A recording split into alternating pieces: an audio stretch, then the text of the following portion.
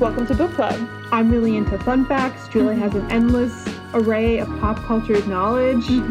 Overall, I would say I liked it. Something about the way she writes is like really concrete and immediate. Who is this man? Why is he in this costume? Like, why did he drop a squid? Like, you teased some juicy deets about the creation of this book. This is, again, what Victoria finds interesting, not what is actually most important about these people. What stories are we going to tell ourselves about this year? Welcome to the party. Welcome, guys.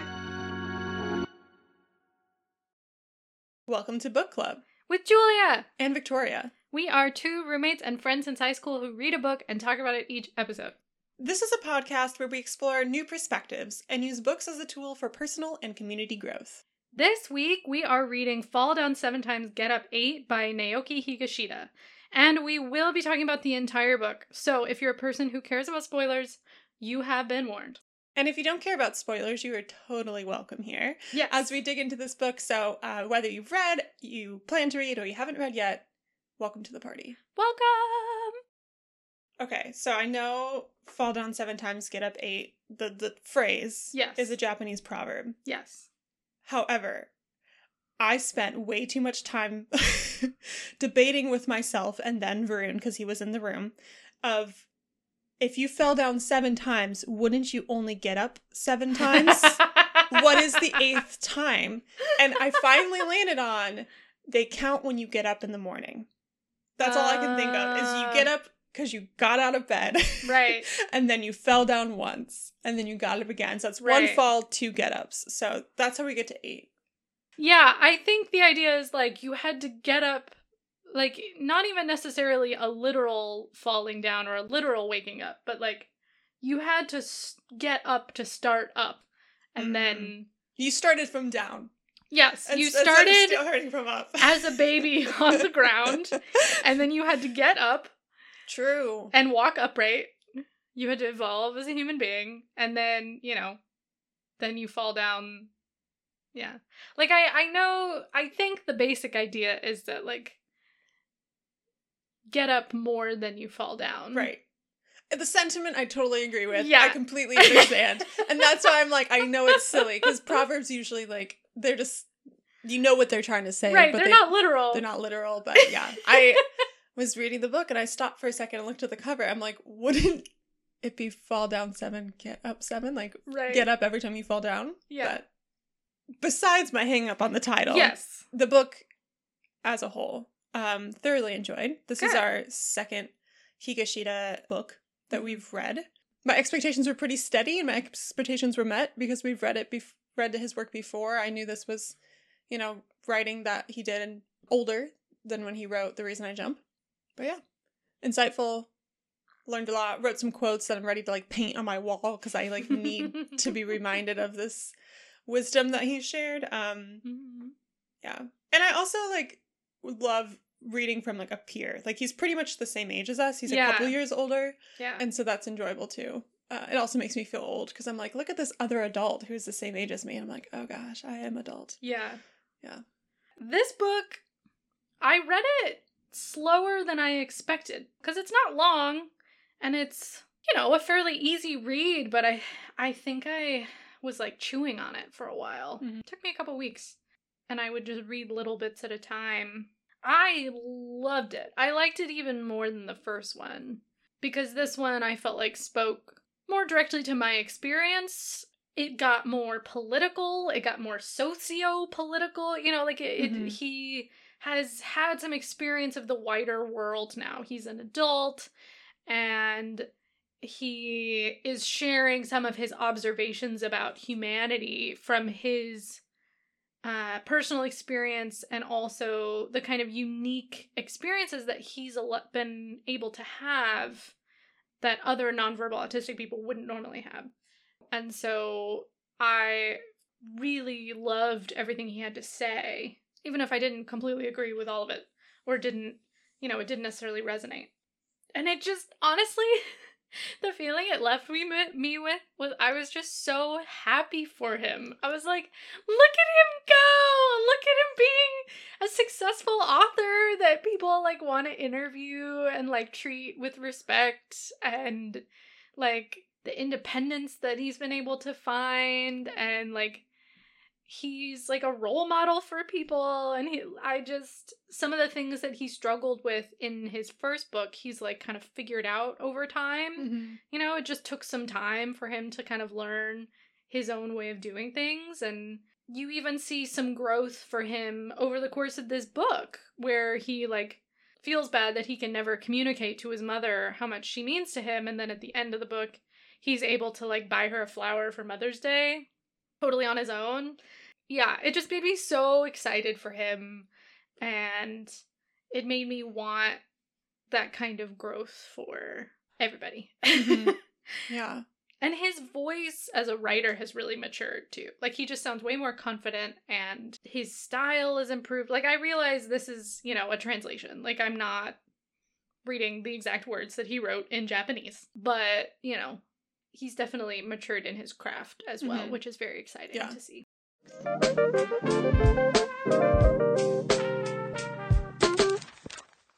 Yeah, I think we previously discussed The Reason I Jump on this podcast. If you want to go back and listen, episode 46, we had a guest, Ha Young Ro, on that episode as well. And we noted that, like, it was a really insightful book, but at the same time, it's also a book written by a 13-year-old. Yeah. And you still get that. Like, it's really well written. As a 13-year-old, I did not go and write and publish a best-selling book. By no means trying to demean that. But the progression that you would see of a, you know, established writer who's 13, 10 years later, you know, is really evident. You can see, like, oh, yes, this is someone who has spent even more time perfecting their craft. And if you want to check out that episode for more background on Higashida, we'd talk more specifically. But as mentioned, he's a Japanese author who's nonverbal and autistic. He communicates by using an alphabet grid primarily, so it's basically a QWERTY keyboard looking thing, and he points and is able to communicate that way and spell things out. And then also he's able to type. And so I think the one distinction between these two books is he also wrote this typing, which he talks about that experience in the book, and I found really fascinating as well. And then again speaks to, like, yeah, the work that he's doing to get his thoughts on the page, and like how his brain sometimes works against him, and like writing one sentence. For many of us writers, we're like, just trying to get the right sentence is so hard. And then doing that on top of, you know, having some troubles communicating applaudable. And as I mentioned, he's similar to our age. He was born in 92. I guess the way I said that, it assumes you know that we are both 25. He was 23 when this book was published in 2015. This edition is kind of like a collection of his blog posts, some poetry, and then for the US printing specifically, he wrote the short fiction that's in there as well. There's also an interview that he did with a Japanese magazine. And big item to note, in the introduction, they comment that Higashida is the second most widely translated Japanese author living after Haruki Murakami, which is just insane. Oh my god! Like, Murakami's been translated in, like, I don't know, every language, and so, like, to be second after him, that's quite the feat. Oh, I'm so proud! Go Naoki!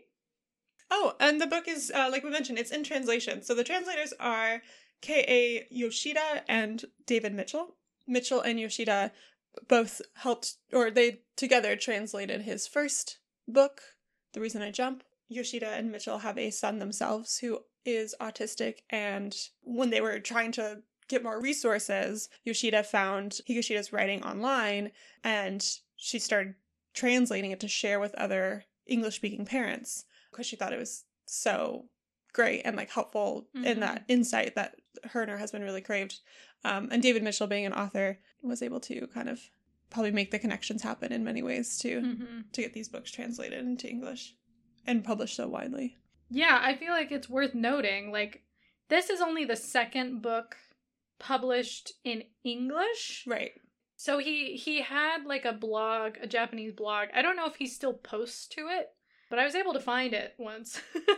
He was posting, like, every day, weekly, just these little snippets. And they are regularly compiled into books. So he had a book published like every year after The Reason I Jump. This is just the second one that's been translated into English. I feel like that's worth noting. He's like a prolific writer. This is just, what we have been blessed with. In terms of the premise of this book, I feel like we already kind of covered it. It's a collection of his writings as an adult, poems, short stories, and interviews, just kind of reflecting on his childhood and his teen years. Definitely from the perspective of an adult, like someone who has continued to grow and have his own experiences and his own freedoms. Now that he's no longer in them, reflecting on like his education and his connections and how he feels about the different options that were presented to him as an autistic person and, what things should be changed about the world. So, yeah. I would say if you're not, like, The Reason I Jump, I think is very, very, very helpful for parents and anyone who knows an autistic person or is going to be working with kids and might have an autistic student, or like, it's a good empathy tool, but I think in terms of like use, it's probably best for those categories of people. But I think this book has a much broader appeal in terms of who could find it useful, because it's applicable to the broader disability community. And it helps you understand autistic people, specifically nonverbal autistic people, but it also kind of makes you think about the socio-political sort of organization of our society and where disabled people fit into it. So if you're going to pick one, maybe pick this one, depending on your situation. So yeah, that's about it.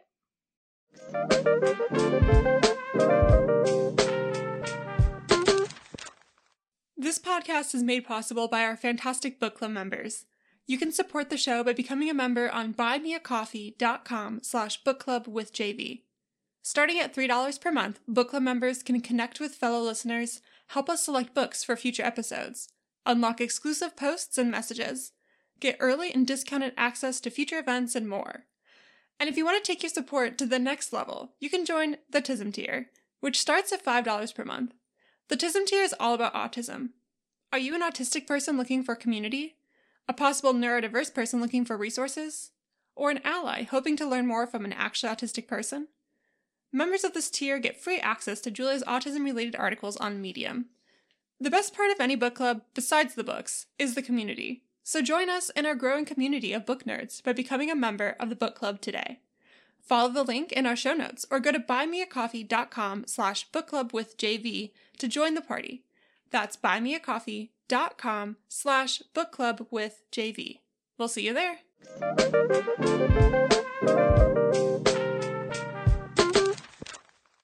So generally, the theme I pull out from this book is treat autistic people as people first. Sometimes it seems like a, well, duh, but also like so important. And he goes through different facets of life and ways that you might be interacting as a neurotypical person with people who are autistic, and then vice versa, kind of like giving a mirror to people who are also autistic and be like, I understand, like, you're not the only one who feels this way. Yeah, I think kind of like one of the first areas that he speaks specifically to how and why to treat autistic people as people first is when it comes to their care and like day-to-day support. One of the big themes that I got was something that I wrote over and over and over in the notes when I was reading Neurotribes, was just, it's not about you. And one of the things he says, he has a section called Weird Listening that talks about how a lot of times people talk about autistic people like they're not in the room, or assume that they don't hear things, as if like treated like they don't exist. And one of the things he says is, I can't avoid concluding that too often, too many people interpret those of us with autism in ways and for reasons that serve their interests first and ours a distant second. And another thing he says is it would be useful also if they, being people who want to help autistic people, double-checked that the assistance they're offering is of real relevance to the person with special needs and not about gratifying their own desire to care. Easier said than done, I know. So those were 2 points where I was like, ooh, yeah. Oh, yeah, absolutely. Where it's a theme I see in a lot of, like, disability advocacy spaces, where it's like the different ways that either able-bodied or neurotypical people interpret or sort of try to deal with disabled people's existence. It makes people uncomfortable, and they don't quite know how to fit it into their framework of reality. And so a lot of times, whatever people do is just to ease their own discomfort, rather than to actually be of support or assistance to a person who might need it. So they'll do sort of symbolic gestures that look really emotional. They call it inspiration porn. Where, like, it's a person who's just the right amount of disabled who, you know, is accomplishing something and they really had to struggle, and this one person sort of steps in and provides a small support, and now they can think about that one amazing thing they did the rest of their lives. But it's very dehumanizing to the person who actually had to struggle. Or, like, another thing people do is, like, to treat particularly autistic people who talk through some kind of alternative communication device, or, like, people who use sign language, like the deaf community as well, where it's like, if people don't communicate quite the same way as you, then you just, you know, you deal with your own discomfort by just ignoring it and pretending that those people aren't there, treating them like children or animals or just whatever you need to do to not think about, like, the implications of your actions on them as a person.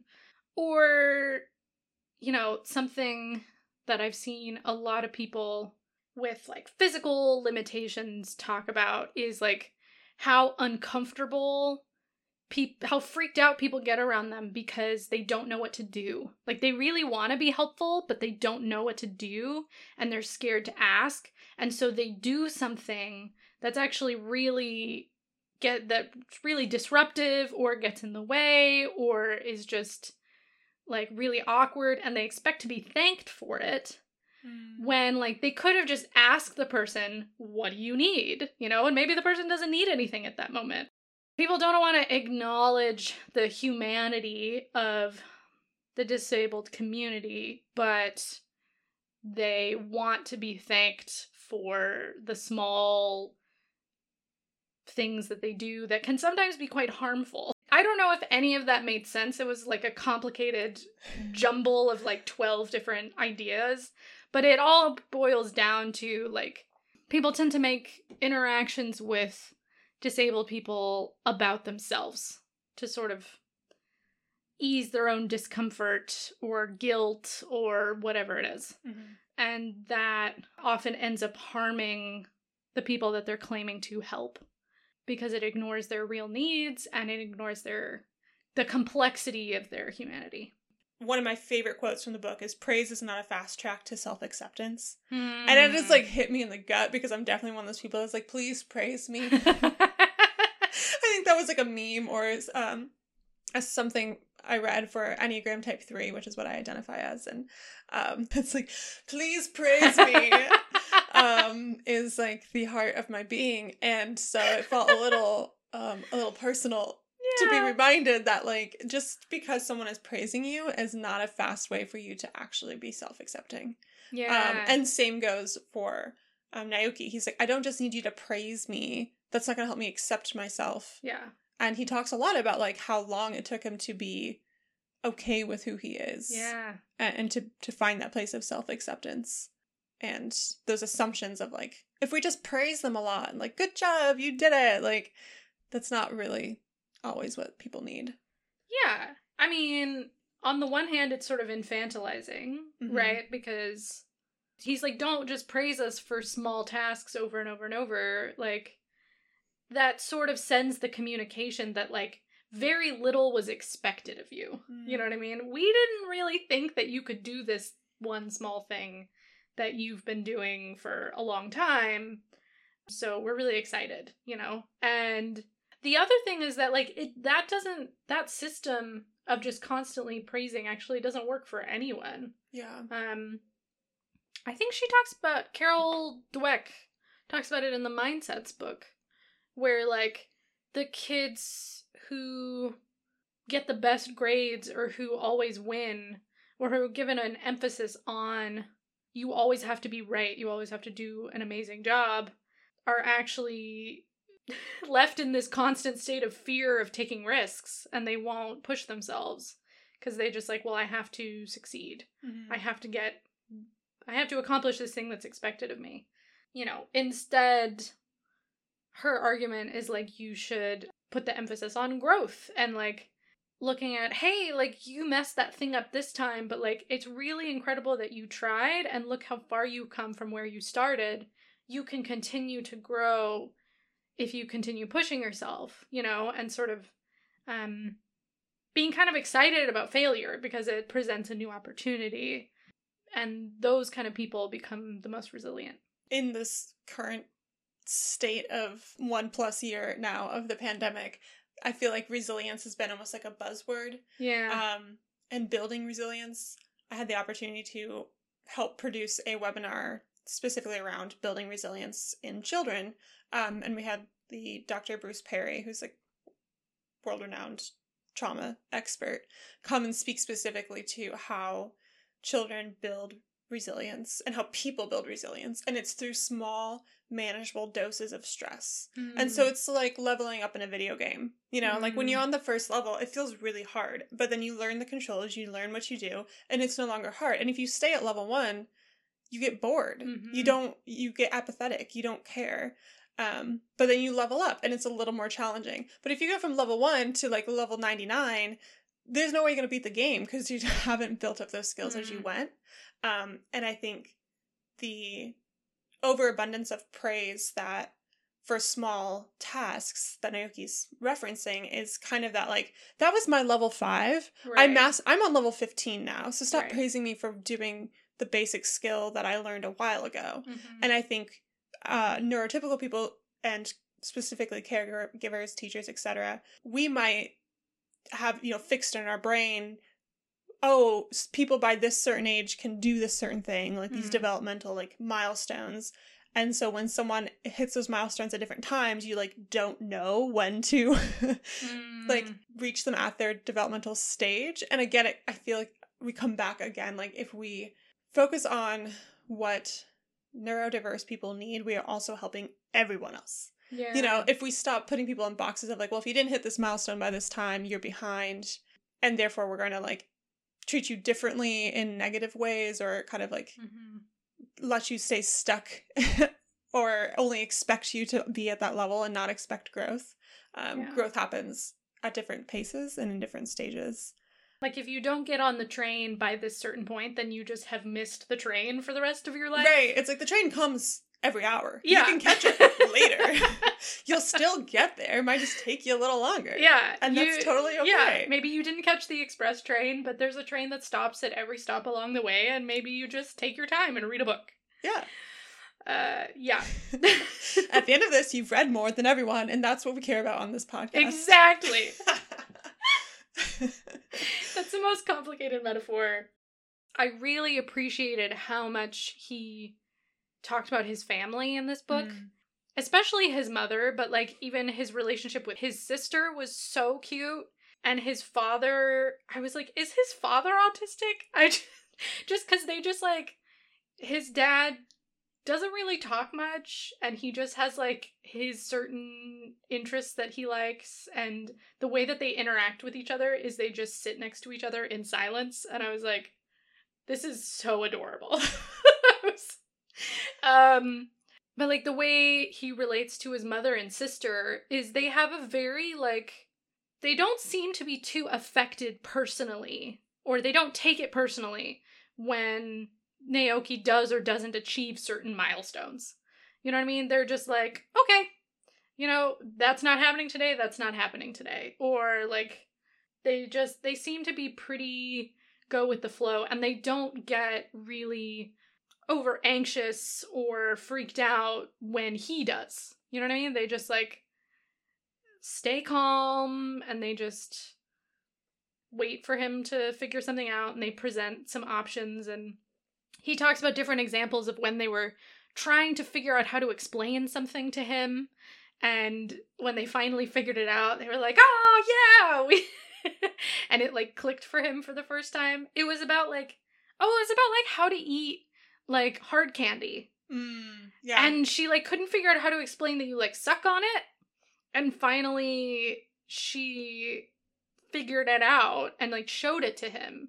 And then he was like, oh! And they had this fun little moment where they were like, yay, we did it! And his sister just seems to be so chill, too, where she's just, like, happy with him being as he is, and they still interact with him and treat him like a person. Mm-hmm. And he talks about, like, how much he loves just being around his family when they're, like, all talking or just living their daily lives in their house, and he just feels very interconnected. He feels like he's part of something. Yeah, I just really, really appreciated him presenting, like, a happy and healthy way that autistic people can be included in, you know, different groups and spaces, and, you know, parenting examples. And it reminded me a bit of Greta Thunberg's parents, as you see them in I Am Greta. Especially her dad. Her dad is much more just kind of go with the flow for the most part. Unless she doesn't eat, and then he gets real snippy. He's like, you are going to eat this banana if it is the last thing I do. But they're just like, all right, you wanna go skip school on Fridays and go protest the government? Great, more power to you. Here, I'll help you print the pamphlets. Like, oh, you want to speak at the UN? Great, I'll drive you. Like, you want to go vegan? All right, sure, the whole family's vegan now. Like, they just, you can see that it does affect them emotionally, but they're much more just like, okay, this is who you are, and we're gonna go with it. Mm-hmm. Rather than, like, being like, no, this doesn't fit the archetype of this certain type of child that I was told I needed to have, and so I'm gonna try and fix you and put you back into this box. And that's where you get the most confident and expressive and powerful autistic people, is when you have parents who are like, yeah, you're fine like that. Mm-hmm. Let's work with what we've got. Yeah. It sounds like they're emotionally regulated. Like, they know how to process their own emotions in a way that doesn't just dump on the other child or person or relative. What specifically stood out to me with Naoki's family is that he knows that they don't act differently whether or not he's in the room. Like, he feels so much a part of it as an ecosystem, as a family unit, that he's like, I have my place here, and I'm not this other thing. You know, they don't turn into, like, everyone focus on Naoki, he's in the room, he needs to, like, are you okay? And, like, oh, you know, like, he can just be, and they can just be, and, like, again, this is great for Naoki. It's also great for all people. Yeah. If you can be in a space where you feel very comfortable to be yourself, and all the people in your living unit, your bubble, whoever you are with, feel comfortable to come and go and know that people don't have to change who they are when you're around. Yeah, they don't coddle him, and they don't catastrophize his, like, if he struggles with something, they don't make it seem like it's the end of the world or that there's something wrong with him. They're just like, okay, this is something we need to figure out.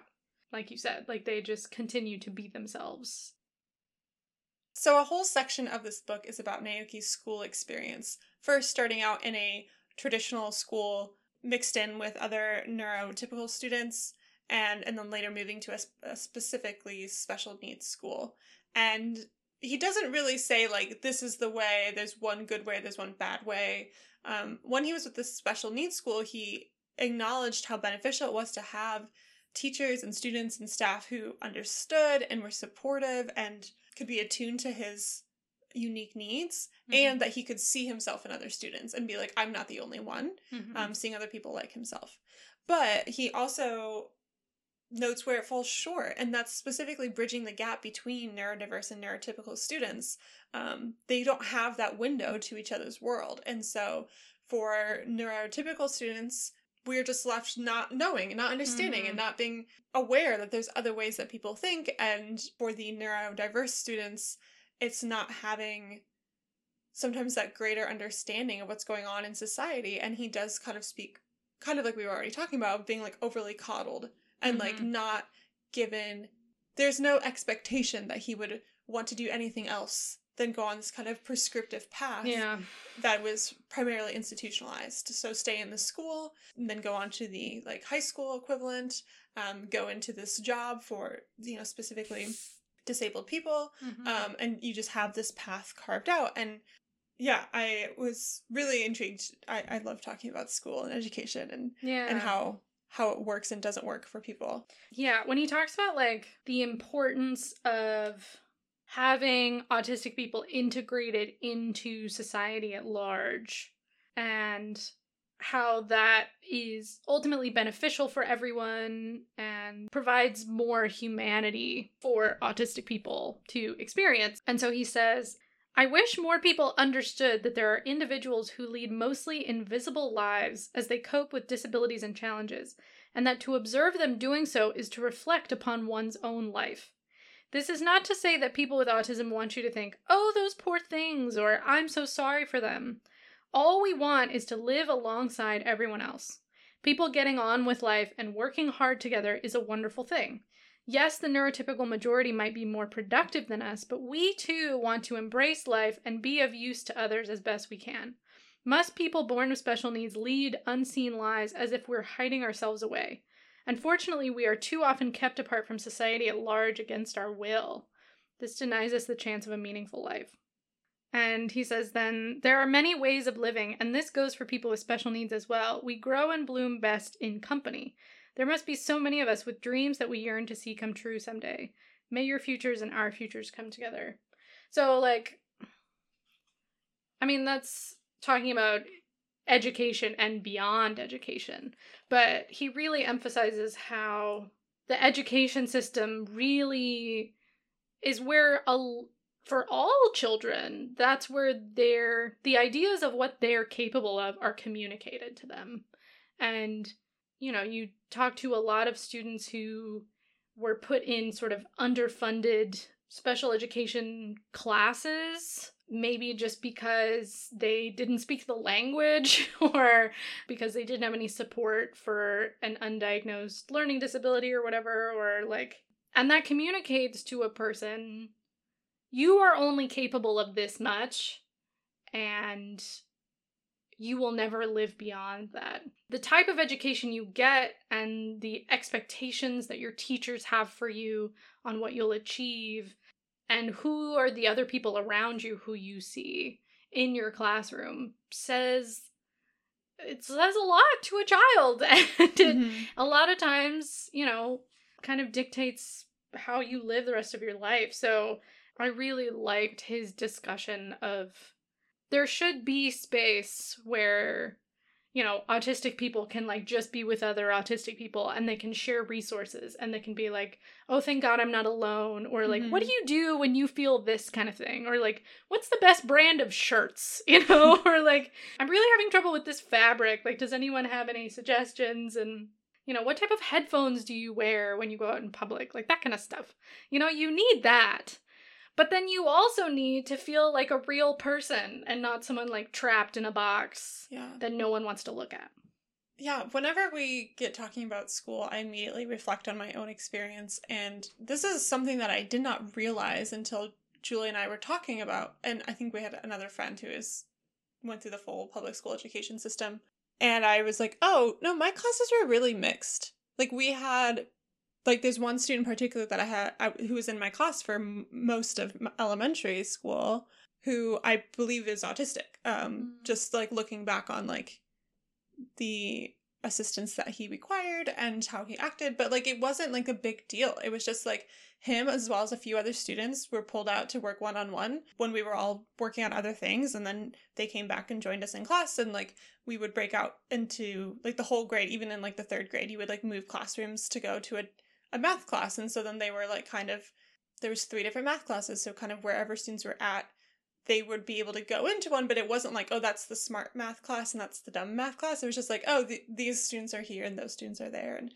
And I don't know all the experiences of my peers. Maybe there were some kids who did feel like, oh, I'm in the dumb one, or like I'm farther behind, or because you were in the smart one. Yeah. But smart privilege. I know, smart privilege over here. All this to say is that like it felt very integrated. Like there wasn't like a different class for this, like those special needs kids that we never saw. We just knew that like, oh, some of the students go and work with, I don't remember the teacher's name, one-on-one from time to time, and they're still part of our class. And we had recess and we had lunch and like gym and art class and like all those other classes like fully like integrated as a class. And like modifications for students, like I had a friend who was in a lot of the advanced classes with me, but he had difficulties handwriting, and so he typed all of his work, and he had his own keyboard, and it was accepted and normal, and like that's what he does when he turns in his assignments. And it wasn't until I was older and talking with other friends that I was like, wait, that wasn't normal for you? That your school like had accommodations and was able to support that? But it's also the privilege of I was at a charter school, and while it was like public and free, it was still like an opt-in. You had to get a spot. Like my mom showed up like every day for a month to make sure my brother got a spot when we moved to that town, because there was enough room in the 2nd grade, and so I got a spot, and my mom was like, I cannot drive 3 kids to 3 different schools. Like 2 of them at least need to be in the same school. And my mom's like, yeah, I'm pretty sure I just annoyed the heck out of them because every class had like 28 students. His had 29. Oh my gosh. And that's again like the privilege of a mom who has the time to do it, and I'm sure, white privilege and middle class privilege on top of that too. Yeah. So the issue is that is not readily available to so many students. And but it also made me think of, we discussed earlier before we started recording, the mentality of like when to kind of fully integrate. Because while it was technically a public school, I had a lot of peers, including a close friend, who, when we were going into the 6th grade, their parents wanted to pull them out and put them in like mainstream public school instead of the charter, because they wanted them to like have the experience or like be ready for high school. I thought of that. I mean, it's quite a different situation between a full special needs school and, the other public school that Naoki was experiencing, but that it's a nuanced discussion, and it's different for every kid and every family to make the decision of like which school, when do we need to be broken out of our bubble, how long is the bubble like actually more helpful than restrictive. I mean, I was homeschooled for 4 years, my brother and I don't fully know like why. I know my mom made the decision for my brother, and she was like, I'm not driving one of you to school. So she homeschooled both of us, and I was only in 2nd grade when we started, so I didn't really know any better. And now looking back on it, I'm like, oh yeah, it's because we were quite autistic. And probably needed, like, the social aspect of school was very hard for both of us. Yeah. I think my favorite friend in 1st grade was this boy who would just play tetherball with me and wouldn't talk to me. That was my favorite one. And so like I know recess was a challenge. We were both sort of intellectually ahead, but like in terms of the organization of a classroom and like trying to, executive function stuff, we were behind. So like I can see now, like there were a lot of reasons why homeschooling was a very, very good idea for us. It also helps my mom's like an actual school teacher, so she did an amazing job with it. My brother and I got to the point where my mom would just hand us a bunch of books and a couple worksheets and then be like, go. And we would be done in like 4 hours, and then we would just read all day. That was my education. And it worked perfectly for autistic kids who just like, we could follow whatever our special interest was. My brother was like super into history, and he just read every single history book ever. My mom had like a really specialized writing and literature program for me because I loved reading, and she figured out pretty early on that I was a decent writer when I was in, like, 3rd grade. And so she, like, tailored that for us. And so it was, like, it was perfect.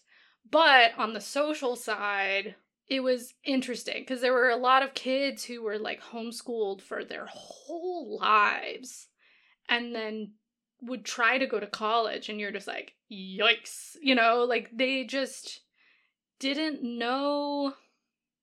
They didn't know. They didn't really know how to talk to people who weren't adults. And so we made a pretty deliberate choice of, like, before going to high school, we, like, both went to middle school. And I desperately needed it because I had forgotten what it was like to have to, like, coordinate your learning around 30 other people. Even through high school, I never quite got used to, like, you have to do what the teacher says you're doing at all times, because I would just pull out homework. If I got bored in class, I just pulled out homework from another class and started doing it and ignored the teacher. Because I was like, this is a waste of my time. Why am I here? Like, you know, I don't need this particular thing, so I'm going to customize it to my own, like, because I never quite got used to it, but on a social level, I desperately needed it. And middle school is where I made some of my lifelong friends and provided me friends to have in high school as well. So I feel like I really needed both. I really needed both. What it boils down to is, like, everyone has, you know, the public school system is just so one size fits all. And there isn't really anyone who that works for in the end. Yeah, we need some things where we're, like, integrated with everyone, and then we need some things that are more specialized. Yeah. Yeah, it's built as, like, one size fits all, and it's one size fits few. Yeah. That leads to the broader world as a whole. And, like, Naoki is one of the few who, like, he has an incredibly successful, by, like, neurotypical standards, career in the arts or, you know, literary arts as a nonverbal autistic person. Like, that is incredibly rare. You know, you could probably count them on, like, 1 or 2 hands in the world. He really emphasizes, like, how important it was for him to be able to follow his, as cliche as it sounds, be able to follow his dreams, you know what I mean? And to try and imagine something bigger for himself. And, like, the first book even, and when someone came and asked him if they could publish it in English, and just, like, how much that expanded his understanding of what he was capable of. And he's like, so few autistic people get this validation that, like, what you have to say is good. You have something incredibly valuable to contribute to humanity, and we want to hear it. And we're going to pay you to do it, which is even, like, sometimes a lot of people want to hear it, but they don't want to pay you to do it. I really love that he touched on that. Yeah, the freedom to, like, choose a path in life and to have the ability to imagine something else. Yes. And that people would, I think, it's not just saying that, oh yeah, you can imagine whatever you want, Naoki, or, like, we support you, but, like, actually asking the questions and operating under the assumption that there's more to life for Naoki than, you know, this path that other disabled people have been on that he is expected to follow and not question and be like, this is the only way. Yeah, I think it was good to be reminded to challenge your assumptions. Like, what are the assumptions you're bringing into the conversation? If you would ask someone who's neurotypical, like, hey, what do you want to be when you grow up? But you wouldn't ask a child who's autistic. Like, they pick up on that stuff. Yeah. Naoki's, like, straight up was like, why don't you ask me? Yeah. I have thoughts, too. I want to imagine a future. Yeah. It took me a while to get to a place where I was excited about tomorrow, but if I wasn't allowed to imagine a future or encouraged to, I may not have been here. I really liked, he talks about how, like, everyone needs to be needed for something in order to feel like you have value. Because, like, it makes complete sense, right? Like, human beings as social mammals, like, we derive our value in society by being needed by the collective in some way, even if it's just a couple people. Like feeling like we can contribute to someone else's life is where a lot of us derive our sense of self-worth. And even if we feel very confident and content in who we are as ourselves, like in order to have something to drive you forward to continue moving, you really need like my voice matters, or my individual actions matter to this person's life, or like whatever. And it can be really hard for people who feel like they need more than they give, and where the emphasis in their dynamics with other people is just on receiving help. And it can feel like you start to feel like you're just draining resources from people you love. There needs to be some emphasis on, like, you also have something to contribute, and let me help you imagine what that could look like. Because we do need all types of people.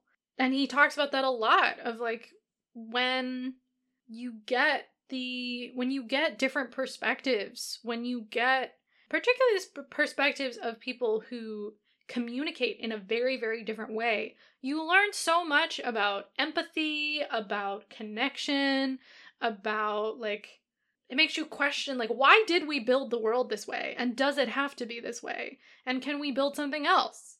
Because, like, we all benefit when we allow all people to be people. Because, you know, the complexity of someone else's humanity leaves room for the complexity of yours. And so I think he does an excellent job of making that point. Like, everyone has value to contribute, and we need to make sure that we are communicating that to everybody. Mm-hmm. So that they can have ambition and get excited about getting up tomorrow. Yeah, there was one passage that was, again, like, painted on a wall, inspirational, like, insight, and just, like, beautifully worded, too. Make your life shine with the purity of a flower and with the shimmering of the stars. Around you are people who are proud of you and wish you well. And you future are days when you can look forward to your tomorrows. And I think he's writing specifically to other autistic people in that moment who, like, feel like they can't, they can't look forward to tomorrow. And I appreciate that he affirms that, like, maybe not today, but you can look forward to a future where you do look forward to your tomorrows. Another one that I loved, it's in this interview section. So the question is, when life gets unbearable, what should I do? And he says, please don't assume there's an easy exit. Be still, be calm, and spend today just living, like you did yesterday. What brought you here isn't your fault. We human beings have to live each day to its fullest and do our best in whatever environment we find ourselves in. There's no need to feel any shame just because your fullest and best look different from those of others. Yes. Oh, I just love him so much. He has found within himself and his own voice and his own path, like, what makes his life worth living. And he has a very kind of no-nonsense, mature, nuanced outlook on the world. And, like, everyone can benefit from his thoughts.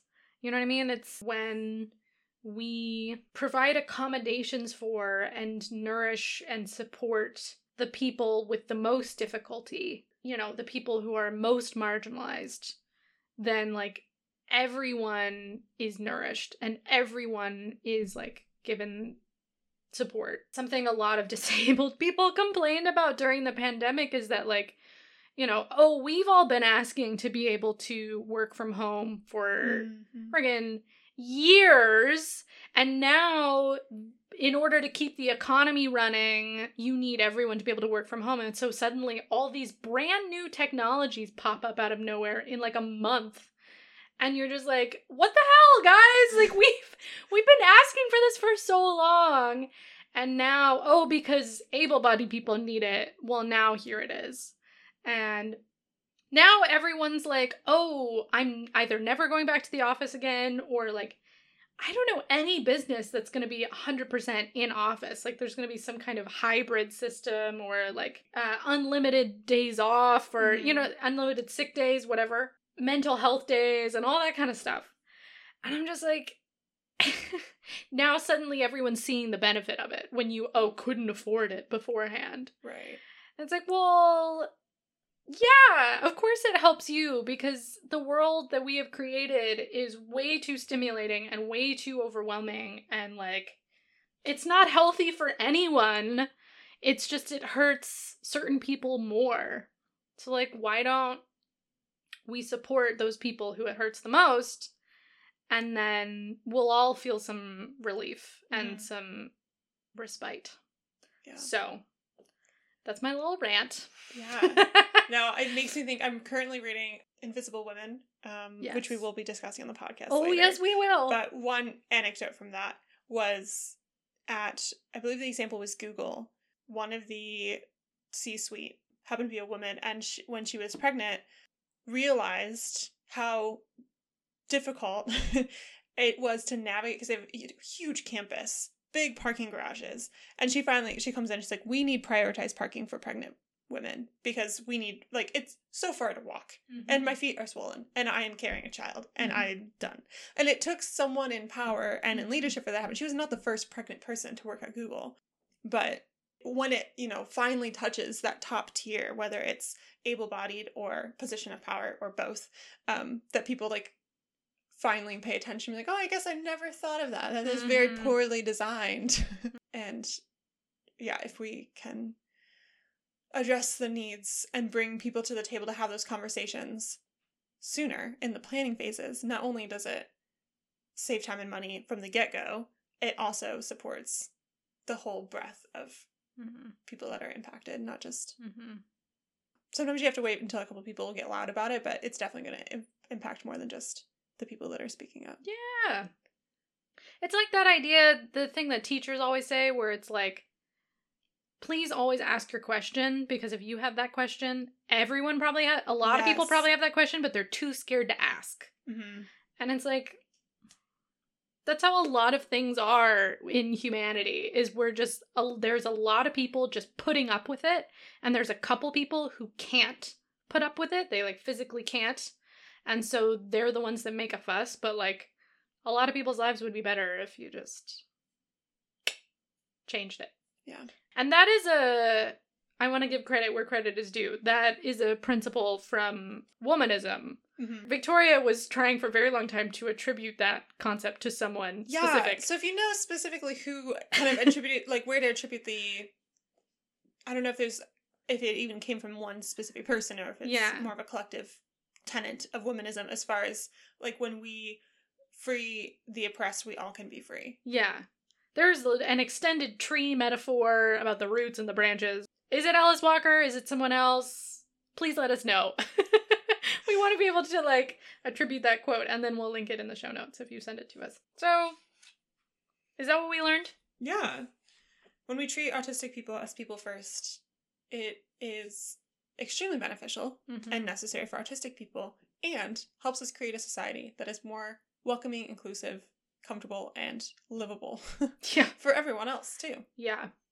And, okay, so, any extra shout-outs or shutdowns? I mean, there is nothing bad in this book. My only shutdown is if you Google reviews on this book and you get some of the really unnecessary and shitty reviews that are like, well, how could an autistic person have these deep thoughts? Just ignore them. Yeah. Or report them if you want to do that. Yeah. It's unhelpful and unnecessary. And also, if you're on Wikipedia, go rewrite this one. Really? Well, I think it's the reason I jumped. It's phrased as, the book is attributed to. Instead of, like, written by. Ugh. And it's like, why? Especially considering Wikipedia standards for, like, non-bias writing, there's a lot of bias, I think, in that. Gives a lot of weight to the few naysayers. Yeah, to the few articles that are like, I don't believe that autistic people can really have this depth of thought and emotion. And it's like, did you read it? Yeah. That's exactly what he's saying, is Yeah. that you think I don't have depth of emotion, and yet I do. And yet here I am. So that's my only shout down. But my shout out is a wonderful quote, my last favorite quote.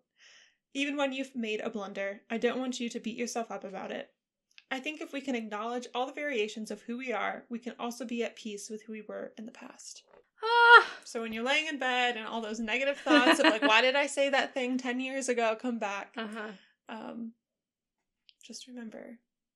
Naoki believes in you. Naoki believes in you. Yeah.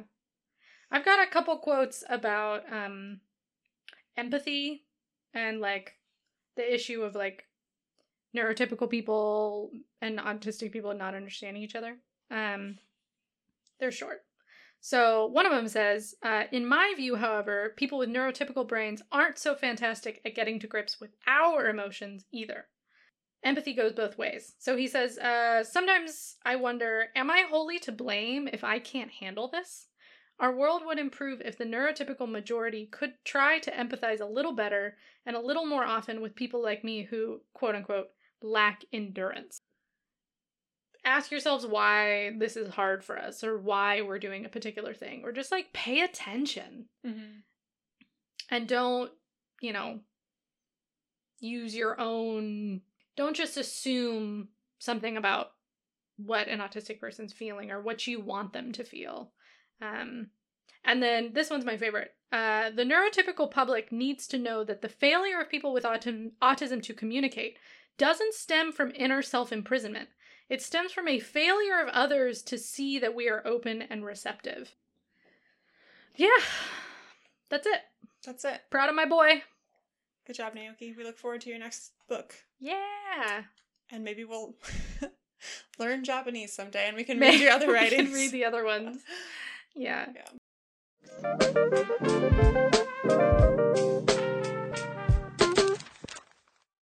Okay, recommendations. Mm-hmm. For people who enjoyed this book and what they learned from it, what would you recommend they check out next? I mentioned the I Am Greta documentary, which I'm sure I've recommended before. It's wonderful. I cried a lot. It's on Hulu. And then another film, a documentary that I watched very recently, that's actually nominated for an Oscar. It's called Crip Camp. Not the best name for it, honestly, but that's what it's called. And it's about... Like Crip? C-R-I-P? C-R-I-P. Okay. Yeah. It always sounds like crib. Oh, yeah. Yeah, gotcha. Possibly meaning cripple? I don't know. It feels not like a great, like not a good representation of what's in the film. Because what it's about is this hippie summer camp for disabled kids in like the 60s and 70s. And it was like a really affirming space where even a lot of the counselors were like disabled themselves. And a lot of the kids who went to this camp ended up becoming like leaders in the disability rights movement. And so they like staged a sit-in to try and where they were trying to force them to follow through on promises they'd made about federal buildings having like ramps and like being accessible and stuff like that, and were then essential in the passing of the ADA as well. So it's really cool because it like both these documentaries that I'm recommending are great examples of what disabled people are capable of when they are in affirming environments that like reflect their humanity and their value and listen to what they have to say. And then, if you're interested in reading more about autism, you can join our membership, the TISM tier, where I on the Buy Me a Coffee page, I post an article every week about things I'm learning about autism, about my own experiences, sort of a combination of the two. So it's a great place to learn more. You can support us for $5 a month. Shameless plug. I mean, it's, on topic. Yeah, it is. My recommendations, we mentioned it already. I feel like we mention it every time we discuss books by autistic authors or about autism, but Neurochives by Steve Silberman is a really detailed like introduction to the history of autism And I feel like it really does a good job at like laying the groundwork to understand where it comes from, the stigma around it, and the different kind of camps in present day of how we speak about and address and think about autism. I would recommend the artist and poet Morgan Harper Nichols on Instagram. She has recently been sharing more about her experience being diagnosed with autism as an adult. So fantastic poetry and art. I've been a long time fan and follower of her, and it's been really great. And I know encouraging to many others who are autistic to hear her experiences and support her as she learns more about herself. Okay, what are you currently obsessed with? What's bringing you joy? There's an Australian musician called DPR Ian. I don't know what that stands for. I'm not gonna lie. He's got an album. It's an acronym, and I also don't know what that stands for. It's like MITO or something. This is really so cryptic. So, yeah, I know it stands for something. It's like mental breakdown something or other. It's not like a happy album, but it's really good. Also, there's this, I recently discovered a Korean alt-rock band called Lucy that I'm really, really enjoying because their whole vibe is just like springtime jams. They have a violinist, and so their sound is like very bright. So yeah, as you're bringing in the new seasons, I would recommend that one. Okay, I just had to pull up one of my recommendations. My brother sent me a song by the band Half Alive, and I pulled up the rest of their album, and they have a song called Rest featuring Sam Henshaw, and I was like, I like Sam Henshaw, I might like this song. And then I'm pretty sure this song was just very specifically written to me, as you know, my God, so much music is. Of course. Just right to my heart. And it's all about like living busy, or I'll just quote it, but living busy isn't giving you your worth, slowing down is fighting back, the time you take is given back, shifting gears is saving gas. And so it's like all about like the hustle and the grind is never worth it, and finding rest for yourself, taking a minute to breathe and receive clarity is like a secret that he's starting to believe in. So I just play it on repeat as I like start this new phase of my life where I'm working freelance and working more to manage my own stress and anxiety by like only committing the hours of my day that I actually have to work and making time for myself and for my relationship. So my other recommendation, I mentioned it before, Recipe Club is a great podcast, but they recently had an episode where they made a dish by Samin Nosrat, who's like a famous American cook she has Iranian, I think her parents are from Iran. I don't remember if she was born there or not. And so she has some Persian dishes. And I was like, wait a second. I've made Persian food once before, and I absolutely loved it. I definitely should spend the next entire week only cooking Persian food and learning more. And it's been great. So I made Samin Nosrat's recipe for poloba tadig, which is a rice dish with like crispy bread on the bottom.